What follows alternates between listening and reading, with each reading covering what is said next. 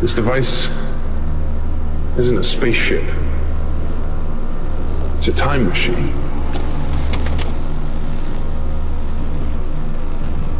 Goes backwards, forwards.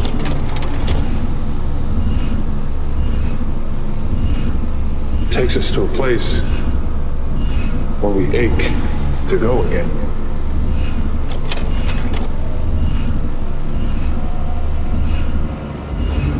It's not called the wheel. It's called the carousel. Now? Yeah. Hello, welcome to the Carousel Podcast. This is Isaac Simpson. I am here recording on the hurricane day in LA. There's a hurricane Isaac outside the window. The sky is gray. It's gray colored. There's trillions of gallons flowing from the sky. No, like nothing is happening at all. There was like light rain for 5 seconds. And well, remember you have televised or you have covered a hurricane in the past. I have. So you are Hurricane Isaac. You know what you're talking about. I went through Ian on the beach in the Florida Keys, Category 5, full All right, force. listeners. Let me tell you a story. Can I just jump in here? Can I just go ahead? Introduce you first? Can we introduce you first? This is poldec. This is poldec-tonteg of Urbit and Blimp DAO. And okay. Blimp DAO. Subcomandante of Blimp DAO. The Combine on Twitter. Or did you change? Are you still the Combine? No, I'm just poldec-tonteg now. I'm streamlining the brands. Good. I had a consult, did a $50,000 consult. They decided to collapse the brands into one thing. But let me tell you, worth every penny. Listeners, let me tell you a story about Isaac Simpson, which is Isaac and I were together in Miami for you Latinos. Miami. And we were there for Urban Assembly, the previous Urban Assembly. The next one's going to be in Lisbon in 2023 or in October of 2023. But we were there, and like I think that I found out that the hurricane was coming almost by accident. And someone was like, "Are you going to leave before the hurricane?" And I was like, "Ooh." And so I just sort of missed the whole thing and was stranded in a Miami hotel watching Columbo or something for several days.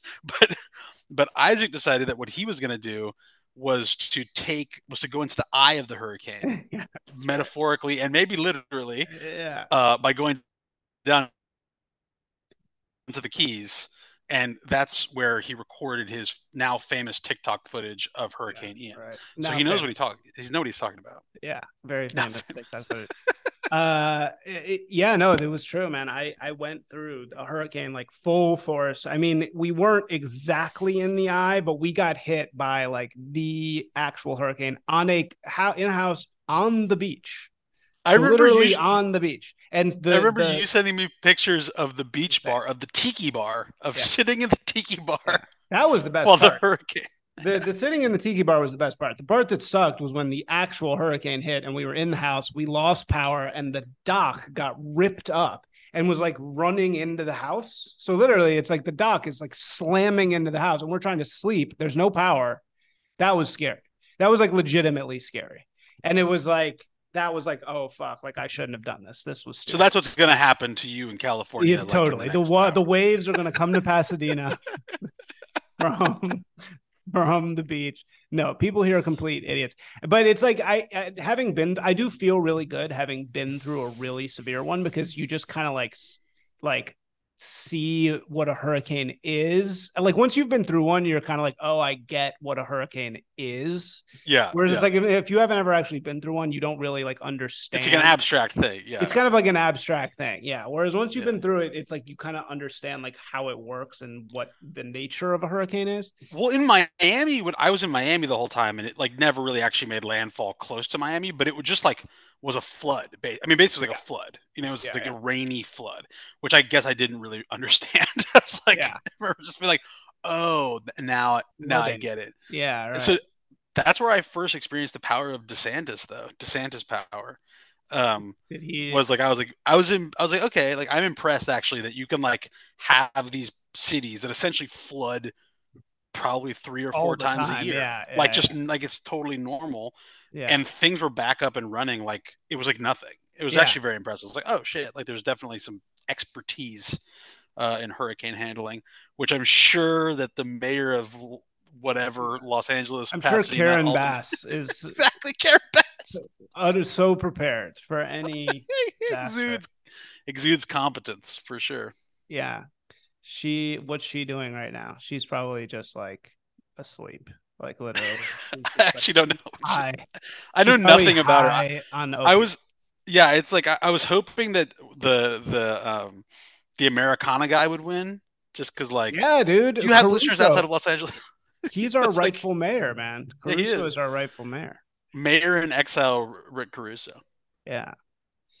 Um, Anyway, all right. So let's talk. You are here because you are part of two organizations, one being Urbit, that everybody is constantly curious about and The criticizing Urban and not Curious. criticizing. And, and both of us actually have been involved in Urbit propaganda efforts at some level for years, That's how we met, dude. Yeah, yeah. And since 2017.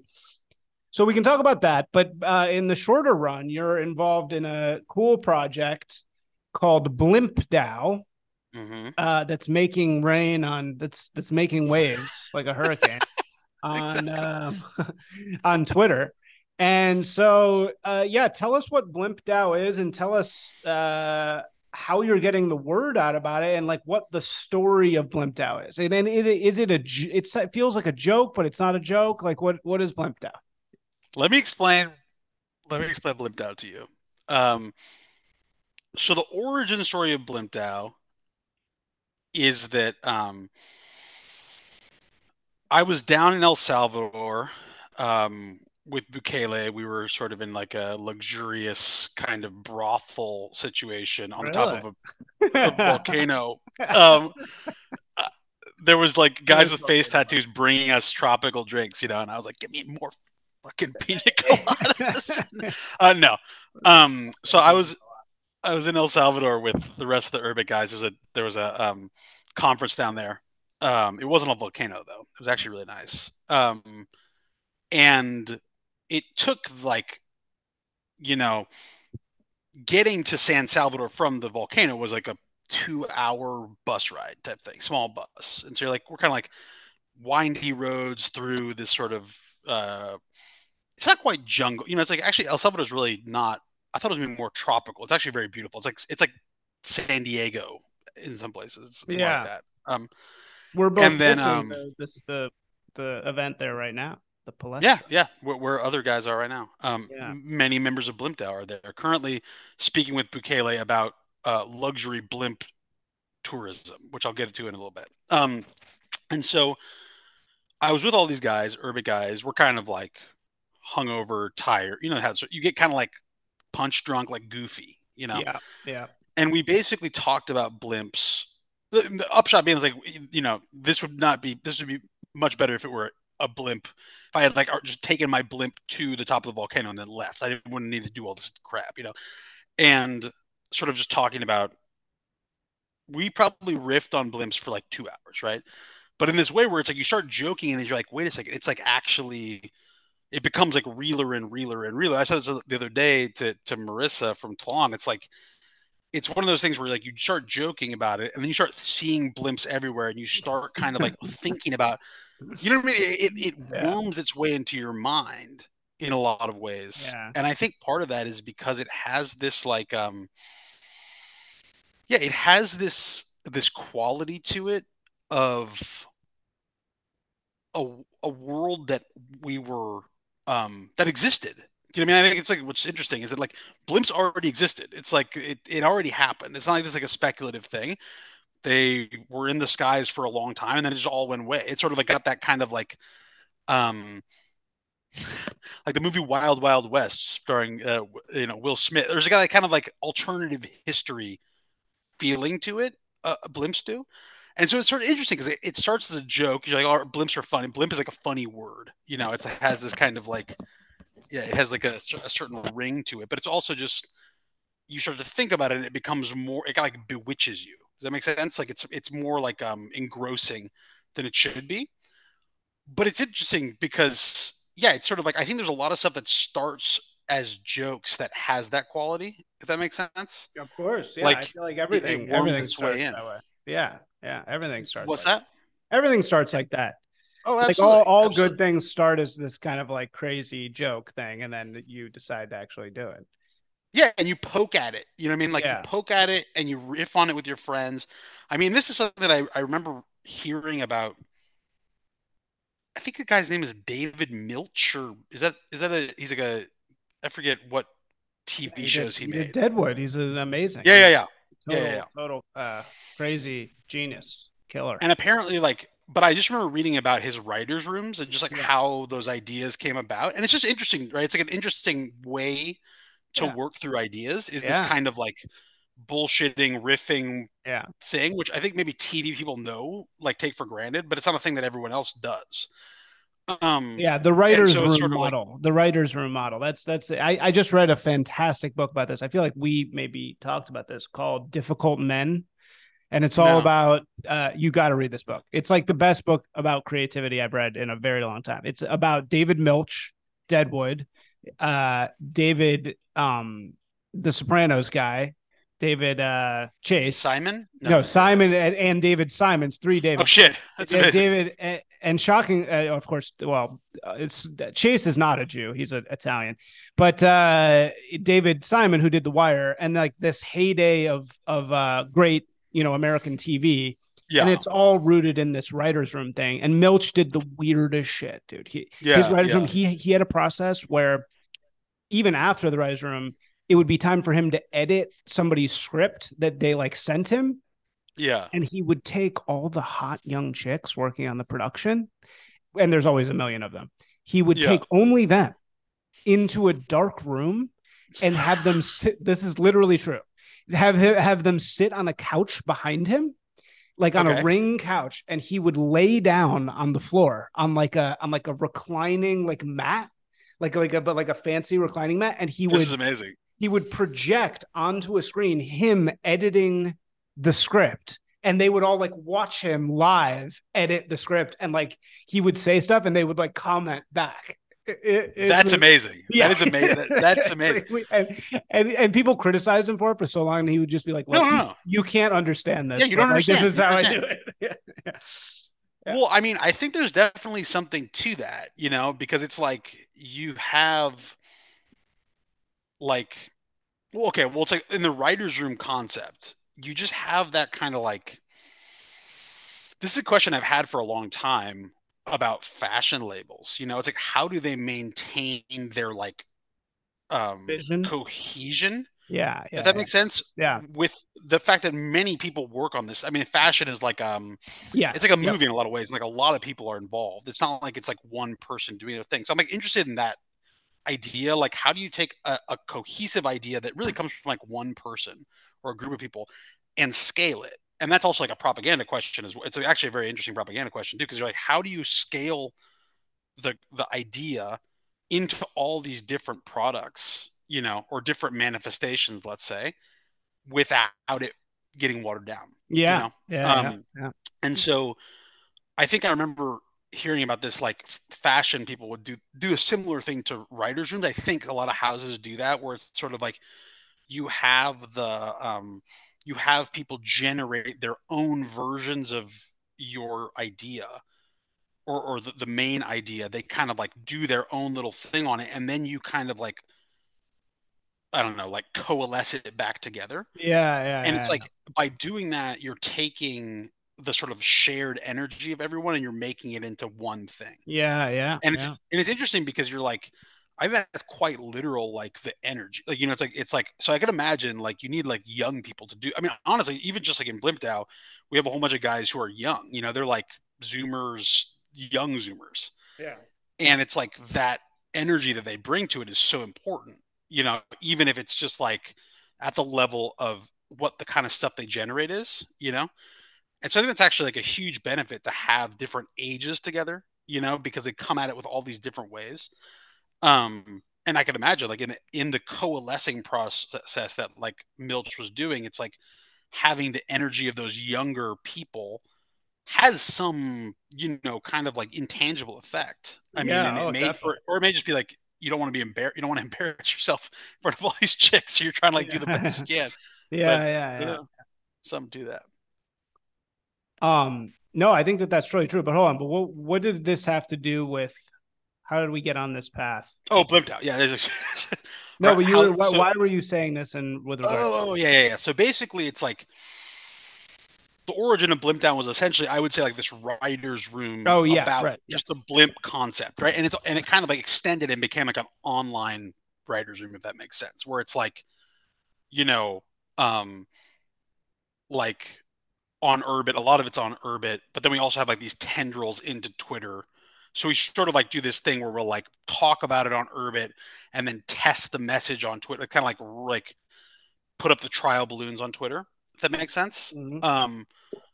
And I think it's like also related to this thing that we um so blimps are clearly a meme, right? It's a meme, just if it's a joke, right? It's like clearly a meme. And many memes are jokes, but not all jokes are, you know what I mean? Like it's very related.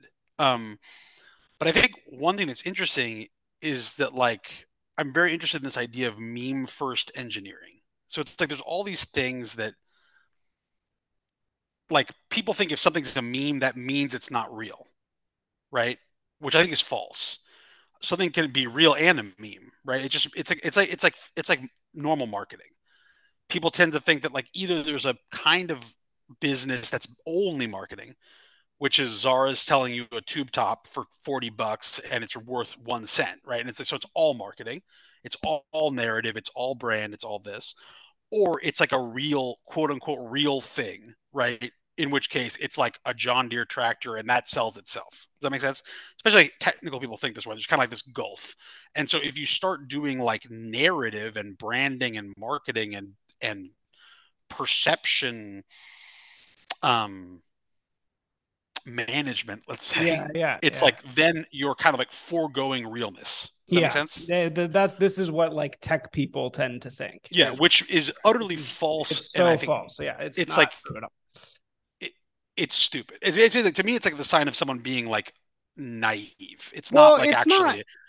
I mean, it's not No, it's stupid. totally. I mean, it is. It is like it's funny that both Musk and um man, my brain is not working today. Musk and Bezos are they both totally hated advertising for this exact reason. You know, both of them swore off advertising for a really long time, Yeah. and then both eventually came around to it. And I think it's Well, I mean, because the you're thing right. is, Like tech people just inherently it's a have this prejudice. idea. Yeah, It's just a they think prejudice. if you're building a narrative or something, or if you're branding something, you're just adding fluff and it's Yeah. pointless Yeah. and Yeah. there's no actual value in it at all. Well, the thing that's interesting, there's two interesting things. Like one is that like it's just a prejudice, and so they end up calling it something else, which just obfuscates that they are doing marketing. You know what I mean? Right. And it's Yes. just annoying. It's just like an annoying, stupid, like Yeah. I don't know. I think it's like literally stupid. Um, it's an affectation, is what Well, I mean. and it's not the thing is that I just want to like be clear. It's not stupid because it's not stupid because like in a way they're right. Like in a way it is bullshit. If your product sucks and you paint it's lipstick on a pig, right? If you Yeah, paint a bunch of yeah, shit on a shitty product, then you are doing something wrong, right? The problem 100%. that they're not understanding is that painting shit on a good product is also bad. You know, like look at what Yeah, yeah, Musk is doing with X, or it's fucking yeah. sucks. You know, it's a horrible brand, and it's not. You're just adding ugliness to the world. You know, all you're Well, doing is adding ugliness to the world. I don't even so basically it's like everything is rhetoric. Okay, everything is persuading someone of something. There's no facts. There's only narratives, right? This is just true of reality. This has nothing to do with like a preference. And so even when you get down to like the most like whatever, just like seemingly factual um like real politic decision, right? Like I'm thinking about the instruction set of the chip I'm going to use Yeah. and which fabricator which fab I'm going to buy from in China. It's like in that room selling that thing is some guy that the guy that like the that some vendor likes better than Yes. some other guy. Yeah. Absolutely.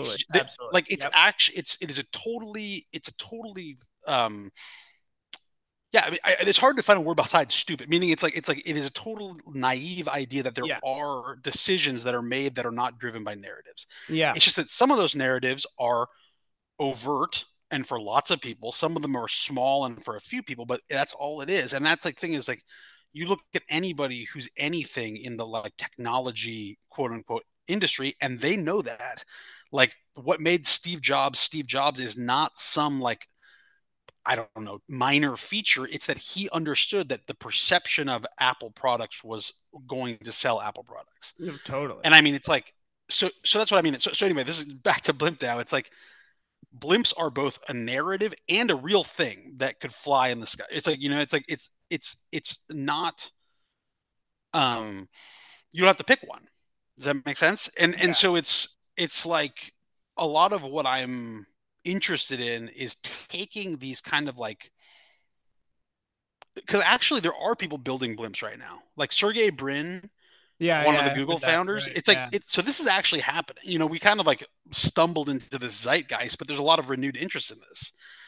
So the problem is not that with like the blimp industry is not that there's not enough blimps being made.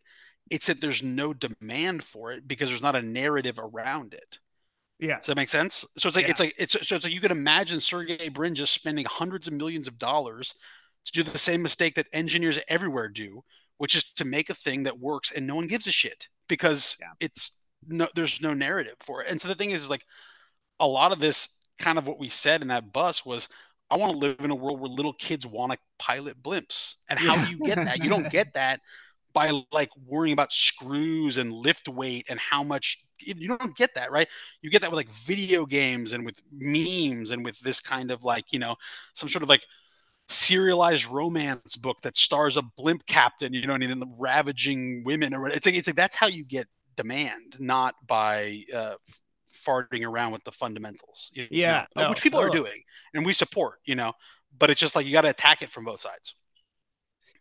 Absolutely. So what is actually happening with Blimp DAO? Let's get to what is the actual goal? I mean, is there a DAO? I mean, like what's the basics of the project? And what So does it have to do with Urbit also? yeah. So I mean, what it has to do with Urbit is pretty like straightforward in that all of our organization happens on Urbit, and that's like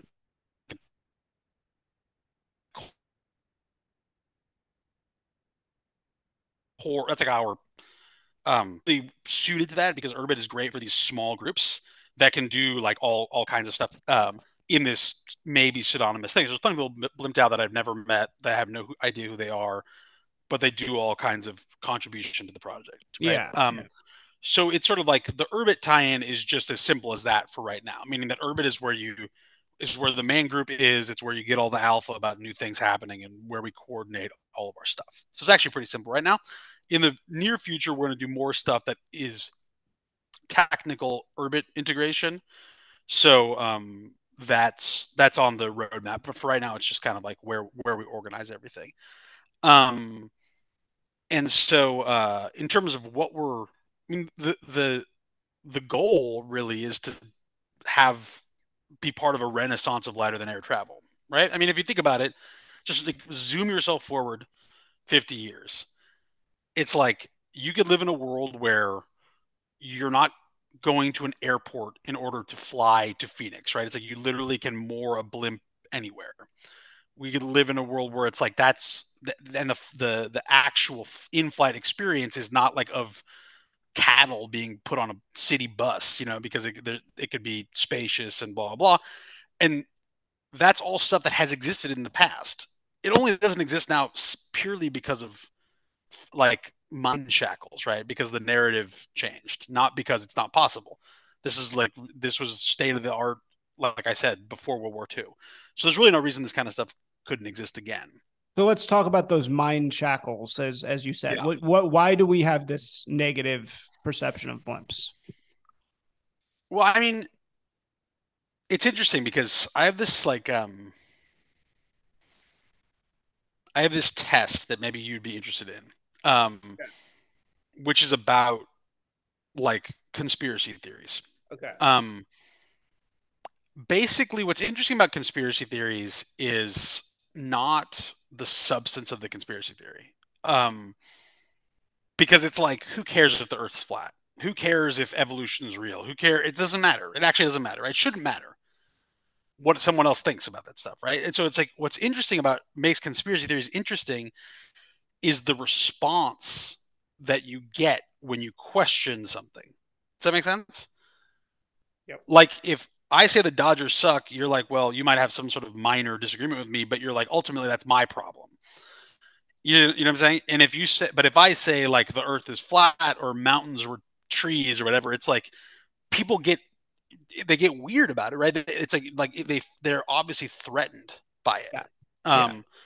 Which I think is just from like a persuasion, propaganda, rhetorical angle is very interesting, because you're like, why do some things when you're disagreed with incite no response, and some things incite like a visceral, like, I'm angry response? It's like, just to me that's very interesting, because it means that, like, on a subconscious level, the person who's getting angry knows that that narrative is like a load bearing narrative.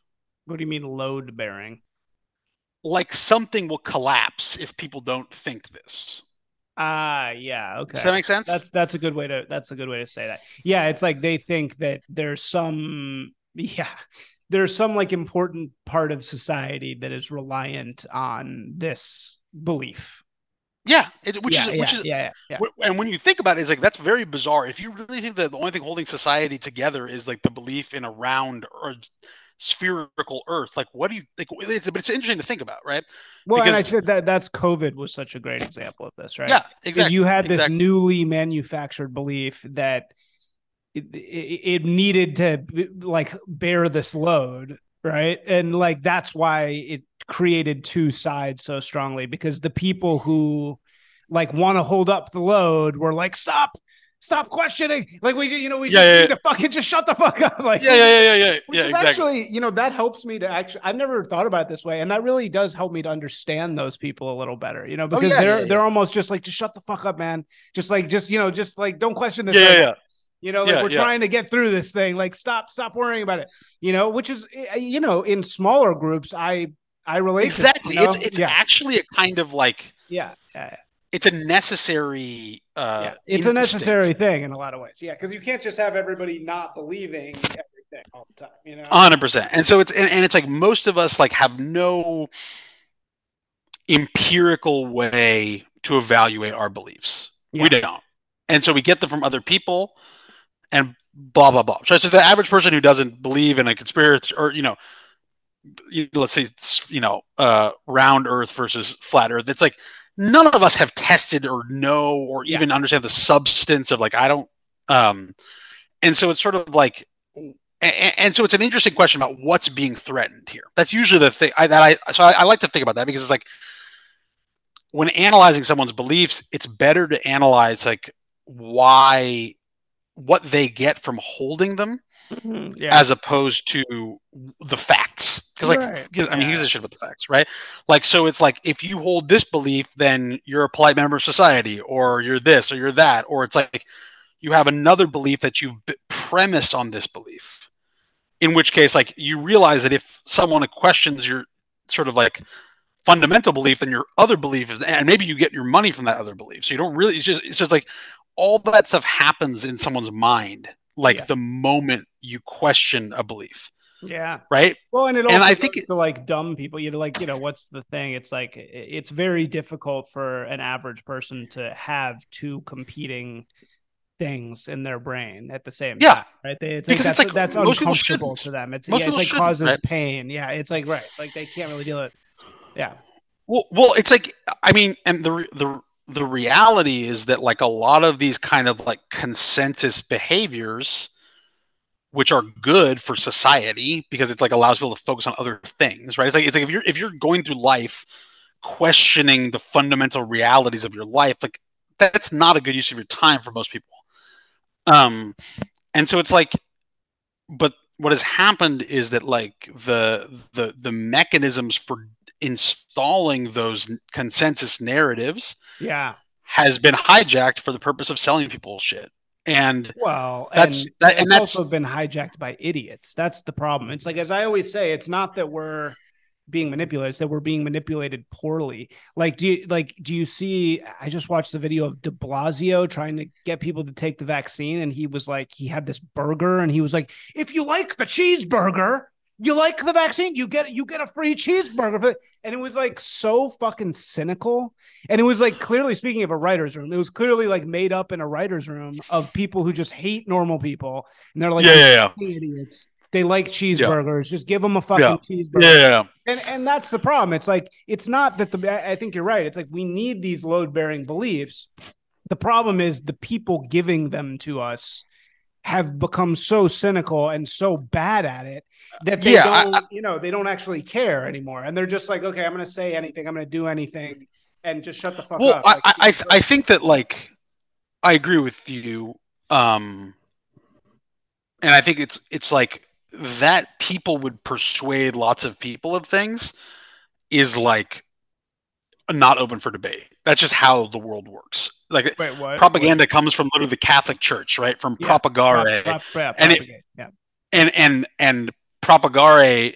But the idea is you're propagaring the faith that they took to be true. You know what I mean? So it's like you're not even doing a bad thing. It's like, which is why, like, in there's like if you believe something is true and you want more people to know about it, that's actually not itself cynical. You see what I'm saying? So it's like a really that's not cynical. So if you think about it, right? Yeah. That's it has to be rooted in something like real and like a love for your people. This is what I always say about great advertising campaigns. Like, there's no great advertising campaign that's like really like a huge trick. Like, it's all rooted in a love of the product, of what it actually really is. Well, I think also, like, you're right that to really convince people of things, because what you want, like, let's just go back to the religion thing. It's like, I want people to believe in the one holy, apostolic faith. Yeah. And because I believe in it, and I want them to believe in it. I know that they're unlettered. They're unlikely to come to the conclusions of the faith on their own, right? So I'm basically saving them a whole bunch of work. Let me tell you about this great product, right? And I believe in it. But the thing is, I want them to believe in it so much that they also convince other people, right? That's like the true litmus test. And so to do that, you really need to understand people who you're trying to convince. You really have to understand them pretty deeply, which means you have to like them. I mean, that's the thing. It's actually hard to some degree.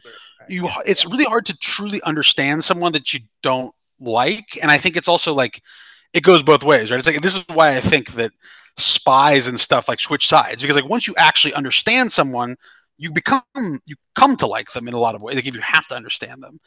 And so the problem with a lot of propaganda in this day and age is that they actually don't like the people they're trying to sell to. Yes. So it's actually like just not even, they don't even understand the motivational structure and blah, blah. Okay. This is about blimps. I swear to God. Okay. So, I mean, the answer, of course, is that, like, most people would say the Hindenburg is the reason that we don't have blimps now. The Hindenburg disaster, right? Which it already, I think it's even called that on Wikipedia. The Hindenburg disaster, right? Which is like, if not an actual op, was definitely a media created tragedy, if that makes sense. Because the substance of the Hindenburg quote unquote disaster is very thin. It's like basically like, I think 20 something people died who were like crew members on the Hindenburg. I'm almost certain no civilians died, because a blimp actually goes down very slowly, and it doesn't actually, the part that people are in doesn't explode, right? So it's sort of like it's easy to really get away, parachute out and stuff like that. But so it's really all in the interpretation of the fact that there was a transportation accident there. I mean, like, there's a great Twitter account called Ban Planes. Like, you could go on Ban Planes and you can see how many plane accidents there are every year, how many traffic fatalities there are, how many train fatalities, et cetera. And so it's like, it's not even close to the scope. Well, but can you just tell us what the story of the Hindenburg even is to begin with? Okay, so the Hindenburg was, I mean, so this is what it gets down to. What the Hindenburg was a huge industrial victory for Germany, right? That's really what it was, is that they had this Zeppelin fleet that allowed you to fly between the United States and Europe in a few days, right? It wasn't like transit. It wasn't like a jet. It took a few days, but it was essentially being on a cruise ship, and it could moor anywhere. So it's it essentially a cruise ship. It's like a cruise ship that can go over the land and moor anywhere. And so you're talking about like a couple days floating up there in the air. Yeah.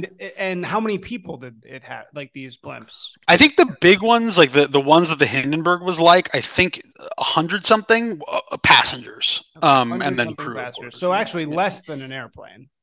Yeah, at this point, less than a big airplane, but operating them was much cheaper. So that's the thing. Also, is like they were very cheap to operate comparatively. It's just floating. It's like floating a balloon up there, basically. Yeah, and you don't have to build airports. It's just like even the kind of like economic argument is stupid, right? Because the airports require an insane amount of urban planning. You can't just be like, oh, I'm going to put an airport here. It's like, oh, well, good luck. And the taxpayer is paying an insane amount of money to get the airport there, blah, blah, staff it, et cetera. It's just like, it's just like not even comparable.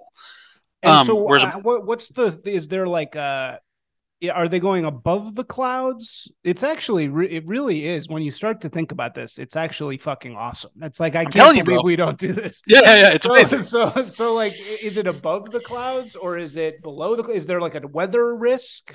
Weather? I mean, there's weather risk with everything. I mean, you can avoid it, but I think that the way you would do it is like similar to, so the way that you would do it nowadays is you would do a combination of, and I'm not sure if they did this back in the day, because like it's actually hard to get information about how blimps were piloted or like, rigid airships and stuff.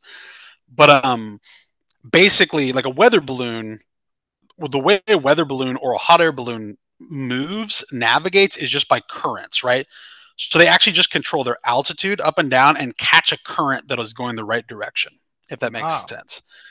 So with a blimp, you'd probably do the same thing. So it's sort of like it's like similar like to having a like a sailboat that has an outboard motor. So it's like, you can basically use the currents for a lot of it, and then every once in a while you have to like use the engines to get it exactly. Because if you've ever docked a sailboat, it's much easier under motor power than it is under sail, right? So it's like you kind of do a combination of those things. But you can see that's like basically free. I mean, it's not like this huge airplane. I mean, if you're into the whole Promethean energy thing, it's fine, but it's just like it's a huge amount of outlay of energy, manpower, money, etc. It also sucks. There's something. It's a terrible experience. There's something satanic about planes. No, absolutely. You always feel like shit. You get off a plane, you feel like complete fucking shit. You get off a train, you feel great. You get off a train, you're like, oh, this is the best. Your soul can't travel that fast. Yeah. So like jet lag is actually. If I get jet lag is actually. Israel. Your mismatch between your soul catching up with your body. You shouldn't go that fast. It's very bad. If I will go, if I get rich enough, I will go full John Madden. I will never fucking step in an airplane. I will only drive. I'll take boats if there's no blimps, but there should be blimps. So well, this is the guy. What I'm saying. So the idea, back to the Blimp DAO kind of like master plan. We can come back to the Hindenburg if you want, but I want to hear the rest of the Hindenburg. A peek into the master plan is like. So first, we're going to start with all the normal stuff. We're working on a video game called Blimp Tycoon that's going to like star tycoon-esque, some might even call them Trumpian figures who are like trying to establish their blimp empire in the teeth of ruthless opposition. Great idea. Yep. So we'll start with that kind of on that level, right? And so the idea is you start there, and it's like then each tycoon is kind of like a different, like it's like a fighting game. Like they're each like slightly different, but they're all kind of Trumpian. Like it's Or so they're trying to build their like. What if you had it be real? Like it's literal tycoons from history. Like what if you have like Henry Ford is one of the. You could play as Henry Ford or play as play as Hearst, George Hearst, like there's hugely. I mean, and this beautiful country we're in is like it's the home of the tycoon, right? It's like we know about there's the train tycoons. There's been like mining tycoons. Like if you've been to Montana, it's like the Copper Kings, like all this shit. And it's like clearly the next step is blimp tycoons. Like it's just a natural evolution, right? It's just it's funny there's no plane tycoons except for Branson, to his credit, but he's kind of like a bigger. And the Southwest guy, he was a plane tycoon. That's true. That's true. I mean, and there's some lessons to be learned from the plane industry. I think it's not all bad, so it's like so the idea though is that then we transition into smaller run IRL events. So I think that probably the most obvious that I think is really a cool idea is to have luxury blimp ecotourism. So just to come back to like the genesis of this original idea, like El Salvador is a beautiful country, has very varied landscape. It's really hard to get around, as you can imagine, by car.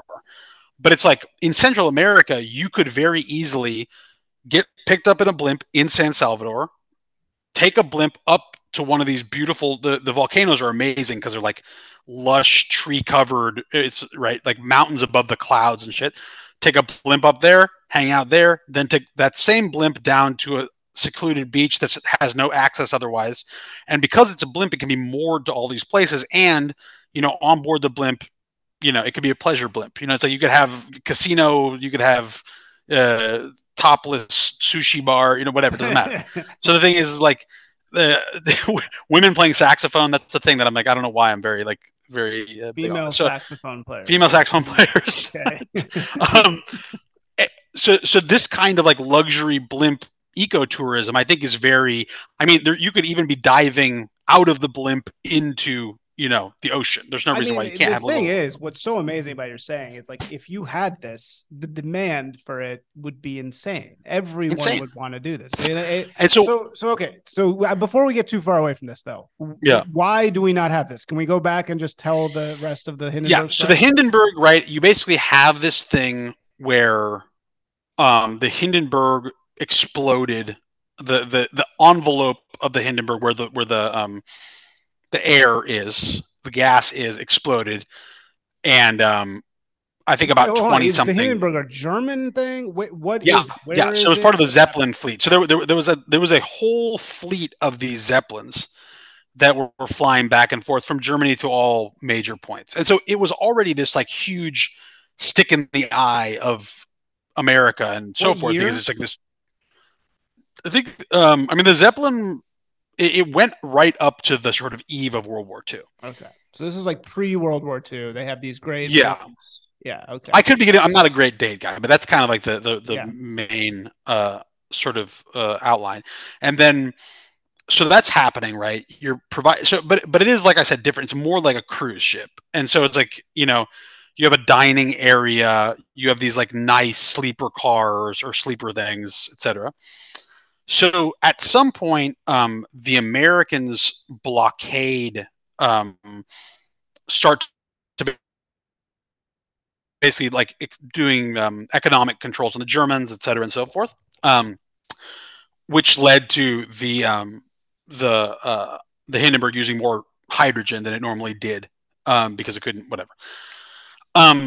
So basically what you have in the Hindenburg disaster was this Zeppelin that was not even really much off the ground exploding, and then a whole bunch of people got off and like 20 something crew members died. But really what happened was this media event about the tragedy of the Hindenburg and the very famous pictures, etc., and so forth, which were at the time propagated almost immediately. Meaning, like, if you go back through it, the kind of narrative about the Hindenburg being this kind of like the end of this era is present like from the day that the disaster happened, if that makes sense. Because the West was really excited about it because we were like, haha, they fucked up. This shit doesn't exactly. And so it's sort of like, but like the way in which the narrative formed by even the reporters is like so clean that you're like, okay, clearly this is an op. Does that make sense? Yeah. Where it's like in the original broadcast, you have the guy saying, "This is the end of Zeppelin travel." It's like that he's supposedly watching this happen, right? It's like, come on, like anyone watching a train accident doesn't say this is the end of train travel, right? But something similar did happen with the Concorde, right? It's like, for some reason, these air travel things are very impactful to people. It's like, it's like you can get a million car accidents, but for some reason, you get one plane accident, and it's like, oh my God. That's true. Although there are a lot of plane accidents. But that's weird. But I think that so it's interesting to kind of look into that, and what's even more interesting is that a lot of these quote unquote conspiracy theories, there was a lot more divergence in right after it. like right after, there's actually like a few movies made that take for granted that it was an act of sabotage, Oh, really? because it's actually, that was like a thing that everyone thought was that a German communist had sabotaged it, right? Um, I mean, because at that point, like, we didn't actually give a shit about the Germans, really. It was more that the communists in Germany were feuding, right? So it's sort of like, Yeah. it was actually taken as a given that, yeah, it was an act of sabotage on the part of the communists to hurt the German government, right? Yeah. And so at the time, that was actually like very much part of the narrative. But then, like all these things, later it gets sort of like flattened into that, oh, it happened because blimps are an inferior technology, which is clearly not true. I mean, it has like a different feature profile, but everything does, right? It's like, Yeah. like a bike versus a train. I mean, everything's slower or faster. It's like, that's different. But the idea that it's like objectively worse is just false. It's just a narrative, and it became this like huge, like I said, like it's like almost like an immovable narrative in a lot of people's minds. But it's like everything else, where there's a narrative first, and then come the kind of post hoc rationalizations. Yeah. Oh, it's because this. Oh, it's because that. But it's because of the narrative, and then people make up the reasons after the fact. Does that make Yeah. sense? Yeah. It's funny. It's crazy. Um, okay, so that's what happened with the Hindenburg, and since the Hindenburg, basically there's been no attempts at is that the word, like, So know, it's interesting because a lot of the stuff, like, it's like everything becomes a self-fulfilling prophecy, right? Where it's like, people don't go into it, so they don't make them, so now they're too expensive, and it's like, oh, no shit, no, it's expensive because you're making one of them, no yeah. economy of scale and stuff. But what's interesting is that, like, they're actually used in a lot of smaller domains still, and a lot of the stuff that from that went into weather balloons, which are like a huge thing. So weather balloons, like a lot of the satellite surveillance that happens not on satellites but on weather balloons, because it's much better fidelity. You can move them anywhere. It costs nothing to put them in the air. Um, so it's sort of like, a lot of it's gone into that, and those use helium, by the way. So it's interesting. I'm sorry, hydrogen. And so it's funny. One of the narratives about the Hindenburg, oh, they use hydrogen and blah, blah, blah, it's flammable. But like, there has been exactly zero of these things that have exploded in this, as far as I can tell. Yeah. Weather balloons and stuff like that. A lot of things use hydrogen. They don't explode all over the place. Toyota wants to put a hydrogen fuel cell car Yeah, to there's a lot combat of that. climate change, and no one's like, oh, it's going to explode, because it actually turns out that if you're not an idiot, it's about as flammable. You manage it like anything else. The Yeah. gasoline is also, will explode, but we still Right. drive cars full of it. And so there's still like a lot of this technology has been kind of like bumping around in the weather balloon industry, in the surveillance industry. There's a couple of smaller ones that are doing kind of like almost space tourism, because you can get a blimp, and I keep saying blimp, but really it's like a dirigible, rigid airship thing. Blimp's just a funny word. Yeah. Like right up to kind of like low Earth orbit, essentially. So you can Yeah. like basically almost take it to space, right, until the atmosphere gets too thin. So there's like a few people pursuing this, and like I said, Sergey Brin, to his credit, has brought a lot of that stuff together. So there's a lot of people that are kind of like getting back in the industry. So, and military applications, there's a lot of military applications. A lot of like forward operating bases use essentially a blimp as their surveillance platform. Mm. Like, so they'll go somewhere and they'll basically put up these blimps that will cruise around and basically Yeah. like do surveillance. So That's the it's not Chinese nowhere. balloon. The Chinese Yeah, balloon. the Chinese balloon thing is like a bigger thing than people understand, but it's also like a foregone conclusion that they have balloons over the United States. Like, it's, of course they fucking do. Yeah. Everyone does, Yeah. Everybody has balloons. except for us, dude. Where are our We don't have balloons? balloons. Like you and me. It's like, where are our We balloons? personally don't have balloons. Okay, so then, all right, so this is pretty much what's going on with Blimp DAO, and you're just experimenting with trying to get people interested in this again, and Yeah. first, and then there's going to be events. There's a game, then events, and then hopefully that will lead to. Well, the idea, right, is that like if we can do it at kind of like, I think leading, like a lot of things, leading with a luxury small number thing is ideal. Yeah. Because then you can work out the kinks and blah blah, and you don't have to convince a million people. But it's like, once you can do that, like, why don't we have small blimp sort of like shuttle lines that run in places that have poor internal transport. So you could, like, Central America would be a great. I mean, like, getting from San Salvador to, like, whatever, the coast of Honduras, it's like takes a long time, right? I mean, it's like one of these things where it's like another thing that could be a loss leader. Doesn't need you to make all your money there, but you can kind of get the experience of executing this stuff, and then you start to grow into like these bigger volumes. Yeah, like just have an El Salvador blimp fleet. And I'm telling you, are the Bukeles down for this?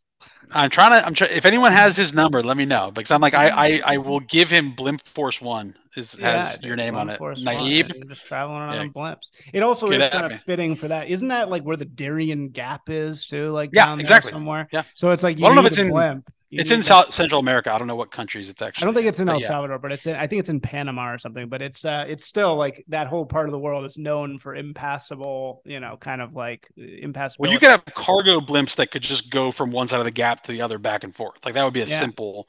Because that's another way that we could get in is like transport. And this is actually a thing that people are doing more. This is more of a real thing, is like heavy transport, because like the lift of these things is quite significant. So if you need to just carry like huge tankers from place to place, it's a good option.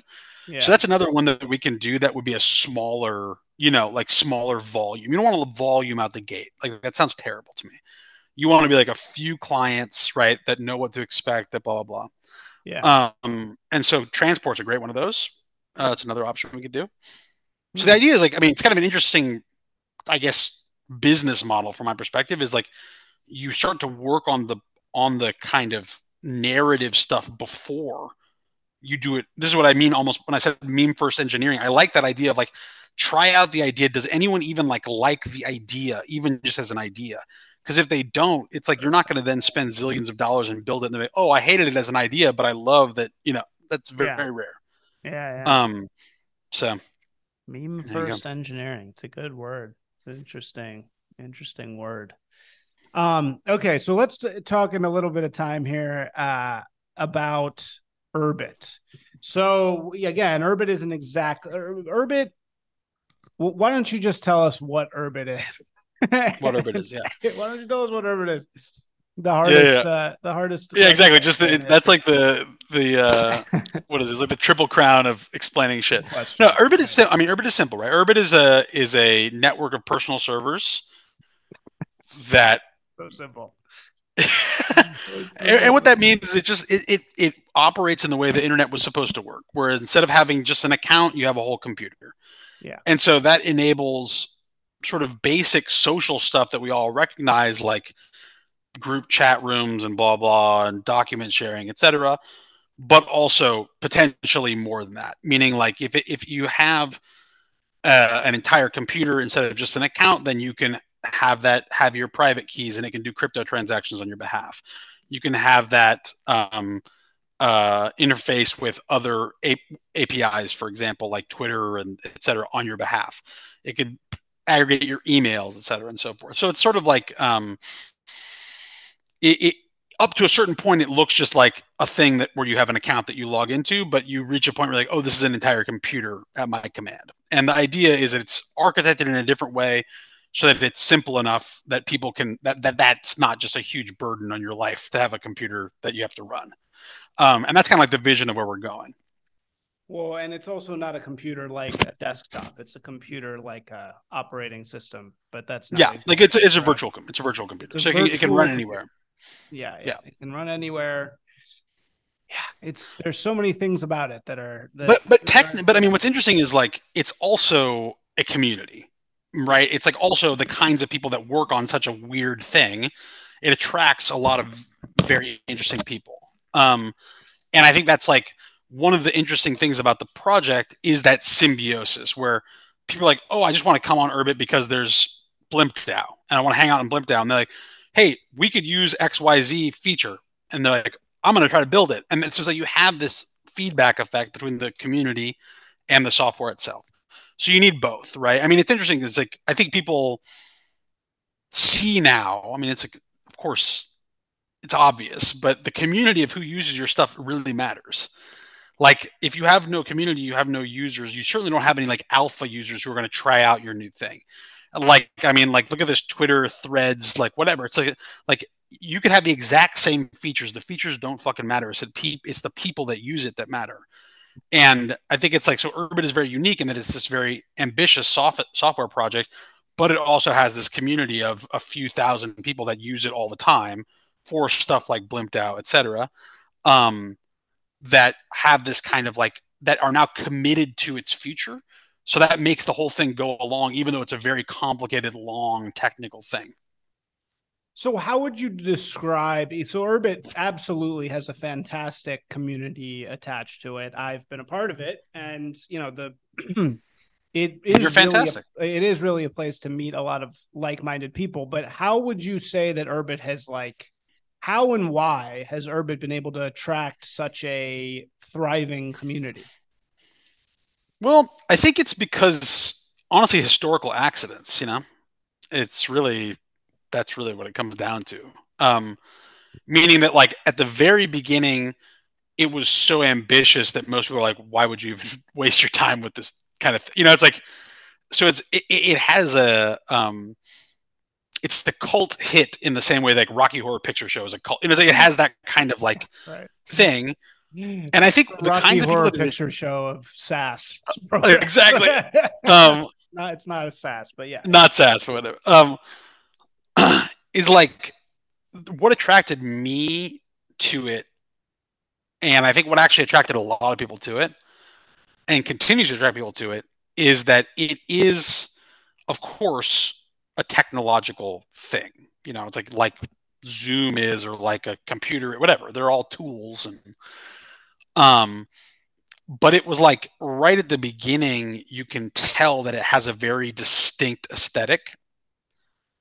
And I won't get into it. If people want to like look at urbit.org, you can tell what I mean. I'm not going to get into what that aesthetic is, but it's like the first time for a lot of people that they like see a technology project that is unabashedly aesthetic, and not aesthetic in the way that like, I mean, like, vaporwave, not like an aesthetic. It's just like that puts the aesthetic decisions at the forefront, if that makes sense. Like, and I think that people act like other software doesn't have an aesthetic, but it just has a shitty aesthetic. Does that make sense? Yeah. Well, so it's almost like Urbit is like, you might not agree with, you might like not like its aesthetic, but it's like undeniable that the kinds of people it attracts think about that, Yeah.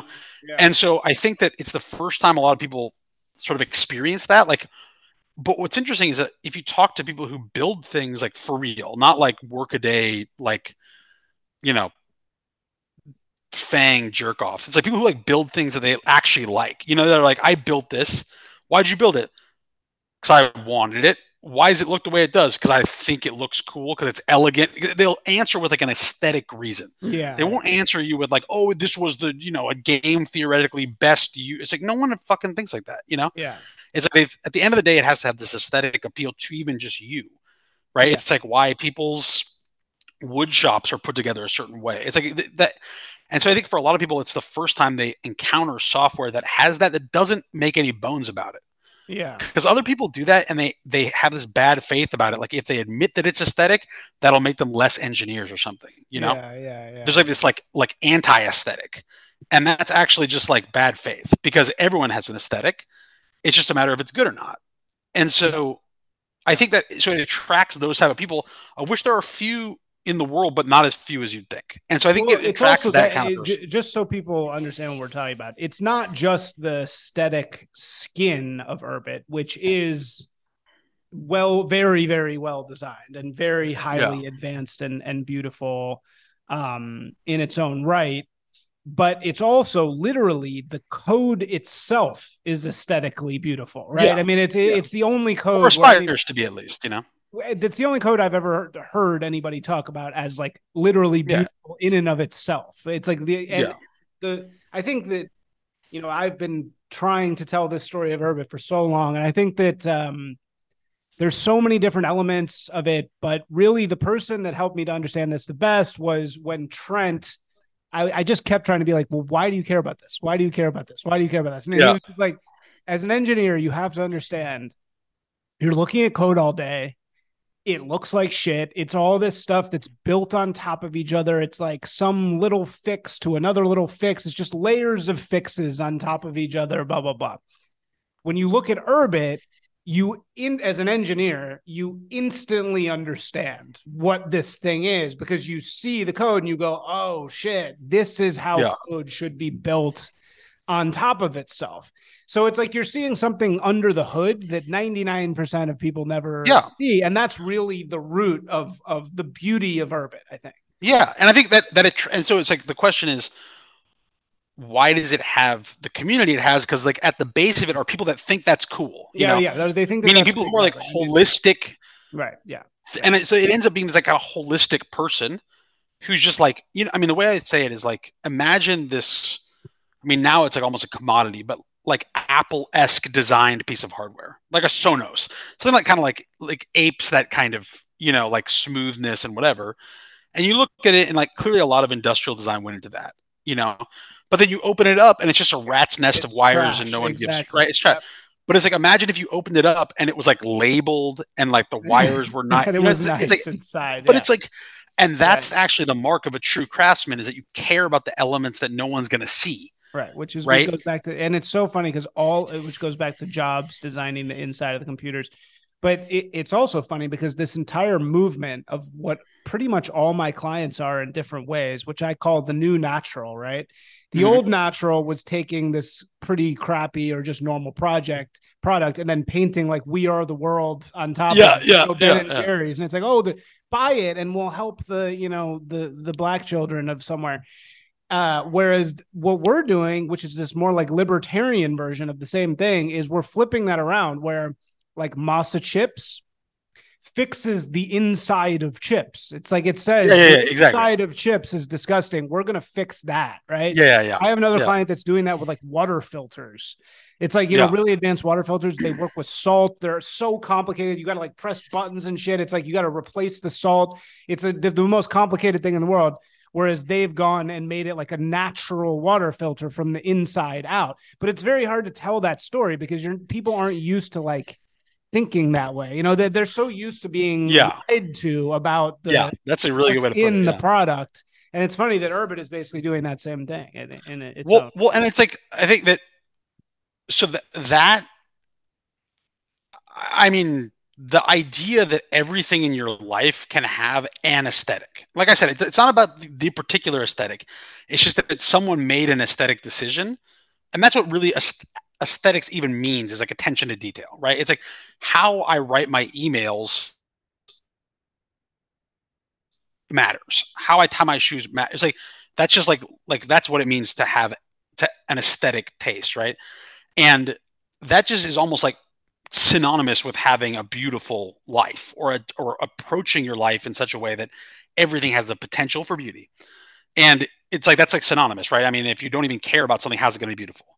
Yeah. Or, you know, work of your hands. And so it's like one of those things where, so it's interesting because a lot of people think that, Urbit is this kind of like pastiche of these engineers and some artsy people and some like edgelords and some, you know, it's like, but really, I think that's kind of what unites them all, is that idea that like you actually, I mean, because you can live your life in a beautiful way, even if you're just typing words in a computer. It's like those can be, you know, something that we think is beautiful, like Hoon. That could be we invented a language so that you can have that kind of aesthetic experience. And it's hard for me to really, like, I think people think I'm exaggerating when it's like, does not happen. It does not happen. It's not a thing in the world. Like insofar as there's creative technology, aesthetic technology, it's usually people making aesthetic things with technology, not making the technology itself aesthetic. And so it's like, I believe that's the core of Urbit, and that's what like unites all these people, even if they can't articulate that. Yeah. You know, it's just like so it's in an environment where it's like people are considerate, not like considerate like nice, but they've considered things. Like you can just have a discussion about anything. And it's like someone will come at you with like a very well thought out idea. And that attracts a lot of people. And I think a growing number of people, because it's an attractive way to live. I mean, my life is awesome. And my life is based on working on Urbit. You know, it's like, it is. I joke with my wife, I don't have to deal with like normal people that much. It's like, I don't, I'm sort of like, I owe that to Urbit to a lot of to a large extent. And so that's possible, and I think that that attracts a lot of people.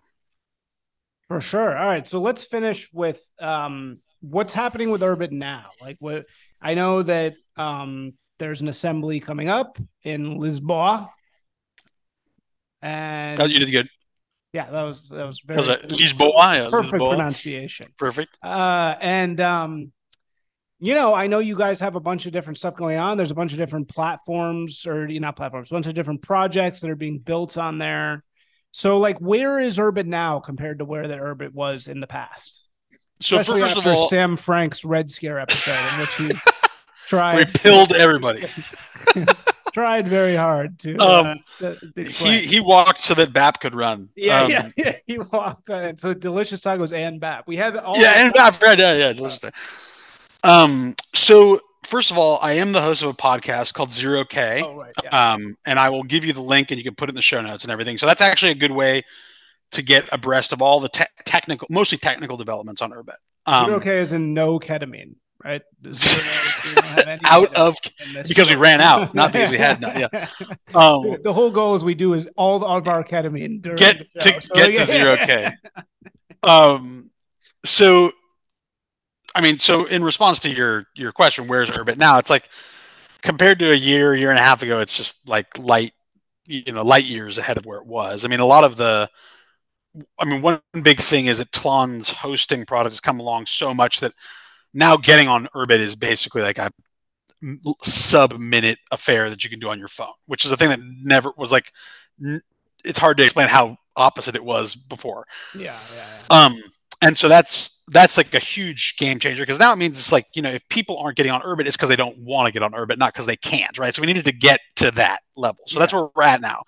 And so now the answer, right, is like, how do we get more people to want to be on Urbit? And so a lot of that is these new companies that are working on all this new stuff. So right now we're running the UAC, which is the Urbit Accelerator program. So I'm involved in that. So we had about 25 applicants for 3 spots, actually, which was actually like very oversubscribed, to essentially get in this program that's ongoing right now, where you get help from various, mostly VCs and entrepreneurs who have worked before in the ecosystem, like backers of the project, to work on bringing a project from like zero to a demoable product.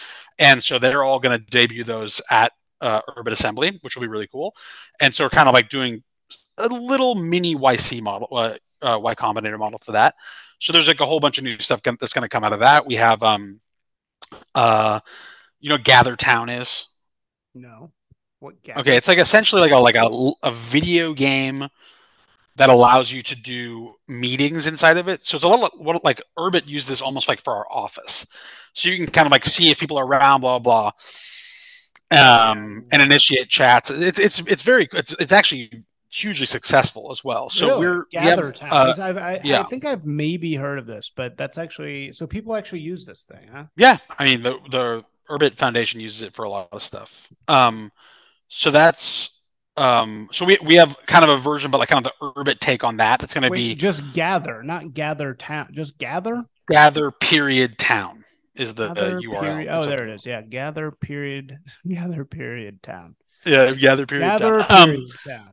And so, nice. We have one guy who's working on a similar idea, but for Urbit, where basically it's like you can explore other people's planets, and you can, so like your Urbit planet, which is like essentially your account, will have its own little virtual house that people can come visit, and it's very cool. And like, so that's actually going really well.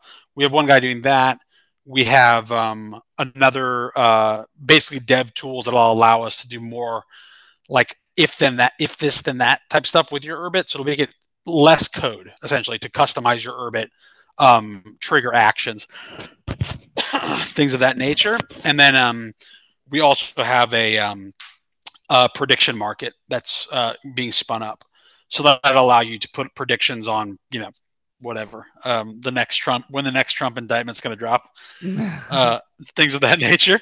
And so those are the 3, and then we also have a couple other new companies One's called Portal, and so Portal is essentially a customizable feed, so it makes your Urbit almost like the good old days of Google Reader. That'll feed, aggregate all your stuff, so your Urbit can be the front page of not just Urbit but the whole internet for yourself. And then another one called Vaporware. That's a NFT play where you can buy an NFT and it would be backed by an Urbit chip. So that means that you can essentially have, the way I say it is almost like back in the day, we used to have like Pokemon cartridges, and you could train the Pokemon up and then sell the cartridge to someone else, and they'd get that Pokemon that was trained up. Right now, with NFTs, you can't do that because there's no state behind it. So Vaporware would allow that. So there's lots, I mean, like lots of new stuff. I don't know why we don't just say interactive NFT. Nobody wants. Probably the best way to say it. Yeah. I like to say Pokemon is always, I think Pokemon's an evergreen reference. Yeah. But yeah, so that. The question that I think most people have about Urbit is why, so like all these things that you're creating on Urbit, they're things that already exist, right? We already have all some do and some don't, right? I mean, some do and some don't. Vaporware is the exception, what you just said. There's no such thing as an interactive NFT, right? That's true.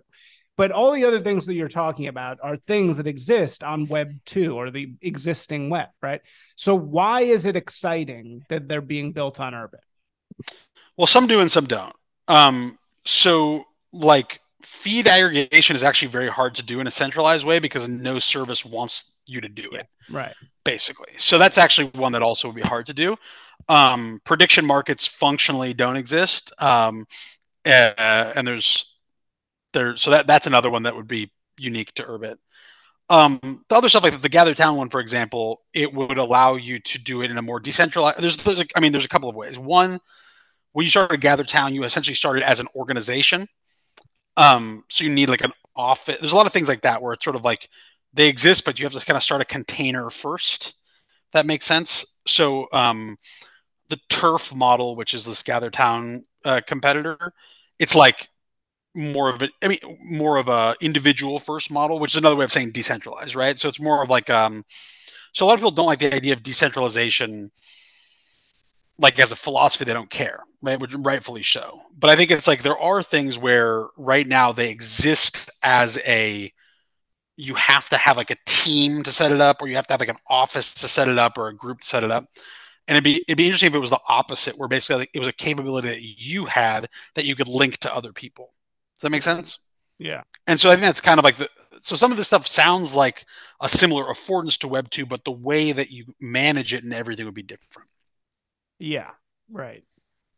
Yeah. And then of course, like and to finish up, there's also a lot more community stuff going on, different groups starting up. I mean, Blimp DAO being an obvious example of one, that people come on just to chat in, just to hang out in, just to meet people in and stuff. So it's like, if you don't want to do any of that space age stuff, you can also just come on Urbit and chat.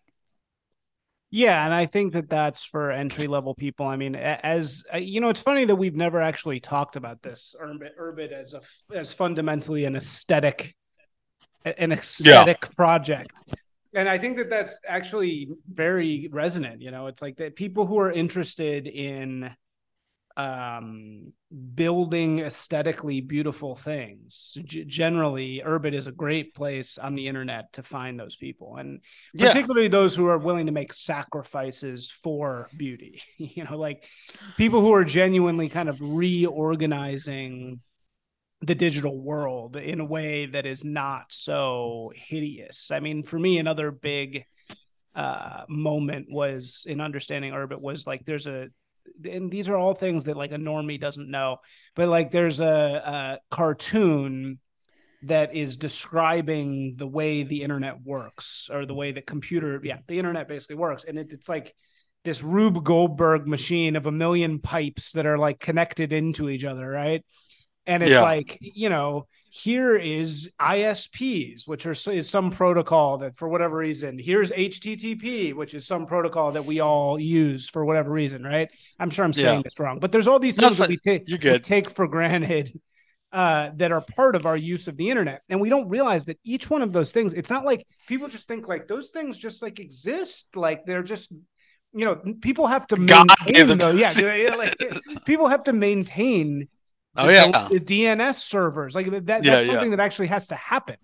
Yeah. And a lot of this pile of code that the internet is based on is like free projects that were made in like the 80s for some random reason, Yeah. or the 90s, that like some Yeah. guy in Norway is just like clicking a button. It's like Lost. He's like clicking the button every 30 days. It's like if he doesn't click the button, like the entire internet collapses, Yeah. you know, Yeah. because there's just like some little tiny bit of code somewhere that the whole Well, thing is like standing on, basically.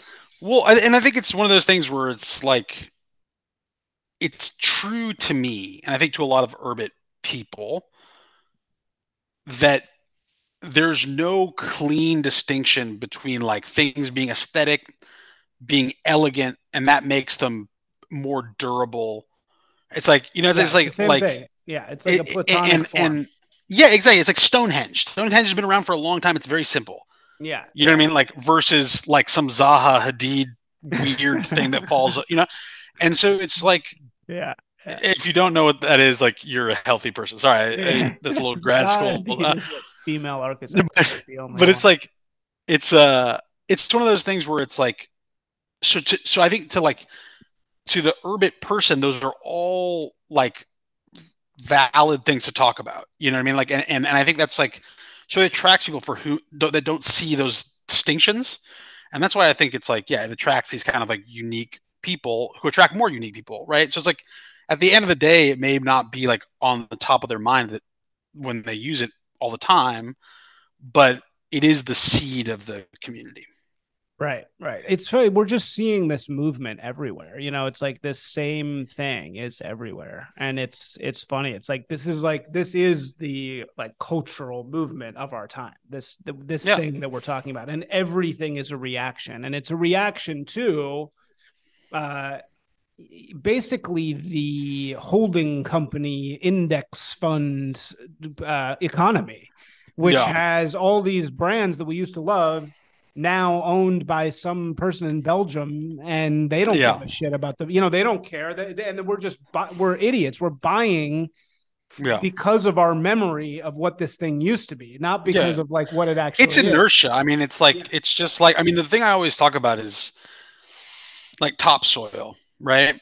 Like Yeah. topsoil takes a long time to build up, and it takes a very short time to get rid of Yeah. if you manage it incorrectly. And it's like what the Dust Bowl was about, right? And it's like a lot of these things, just to talk about brands, it's like basically people just like harvesting the topsoil, right? And it'll be gone. It's going to be gone. It's ending right now already. And so in all these things, like be it an online community or a brand or this or that, like you need to have the attitude of like you're building that rapport with people. You're built, because that's like really where good stuff comes from. Um, and I think it's like one of those things where you people are learning that lesson. I think that's kind of like what I mean. You know, I don't want to sound like a consultant, but it's like, you know, online communities, online subcultures are the new brands, like obviously, right? And then brands already tried to do this where they'd be like, let's make a Discord to talk about our pants. You know, it's like, which is so, Yeah, yeah, it's just that's like a exactly right. cringy thing to do. But Yeah, like yeah. actually, I think shows an insight. You know, they like, but they tried to act on it, but like they just couldn't because it was too fake. So, Yeah. but the opposite is true. It's like you have Remelia, you have Blimp DAO, you have whatever, that are these online communities out of which a whole bunch of real things will come, right? And but like you couldn't have figured out what the real things were ahead of time, because that's not how it works. How it works is like these people that build this lore and culture and aesthetic sense together, and then out of that comes fashion and music and art and technology and this and that. And so it's like, if you're going to invest in something, you should invest, if you can, in online, in whatever, in subcultures, and now they exist in an online slash offline form. It's like the online part is a very important part. And so it's like, But I how do don't you think that's get money back from a subculture? This is the question. NFTs. I mean, it's like literally, this is like really what an NFT is. If you think about like what Remelia a milady is, what a star is like an investment in the culture of Urbit or the culture of Remelia or whatever. Yeah. And so it's sort of like, do you think it's on the ascendant or it's on the descendant, right? And that's really all it is. And so it's like, that's kind of like what NFTs actually are. No, people don't understand that. That's, you know, it's like that's kind of the inner meaning of the NFT. Yeah, it just sucks. So yeah, and that's the future. It just sucks that there's so many shitty DAOs, you know, like right, dude. But yeah, but it's like there's a lot of shitty everything's, like, man. It's just like that's just the whatever. If I believed in evolution, it'd be the Cambrian explosion of, you know, which or whatever it was, where it was like, you know, a million things are born and then most of them die, and then a few of them are, you know, successful. It's like that's just like normal. It's just things sucking is part of the process, Isaac. Right. All right, man. Well, where should we send people? This is always the question. Your podcast, 0K. 0K. I'll put a link for you in the show notes. Follow me on Twitter at poldec-tonteg. No longer the Combine. Formerly the Combine. No longer. Yeah. Nay the Combine. And then what was the other thing I was going to say? Oh, for Blimp DAO purposes, you can go to blimp.zone. And we have a few invites per day that you can snake there. You can join the Blimp DAO group. Oh, okay. Nice. Join the glorious future in the skies. And so the main group, is it on Twitter or is the main group on Urbit? On Urbit. There's a small group chat on Twitter that's mostly just to help people get on Urbit. Yeah. Nice. Okay. Cool, man. Thank you. Great talking, man. Peace.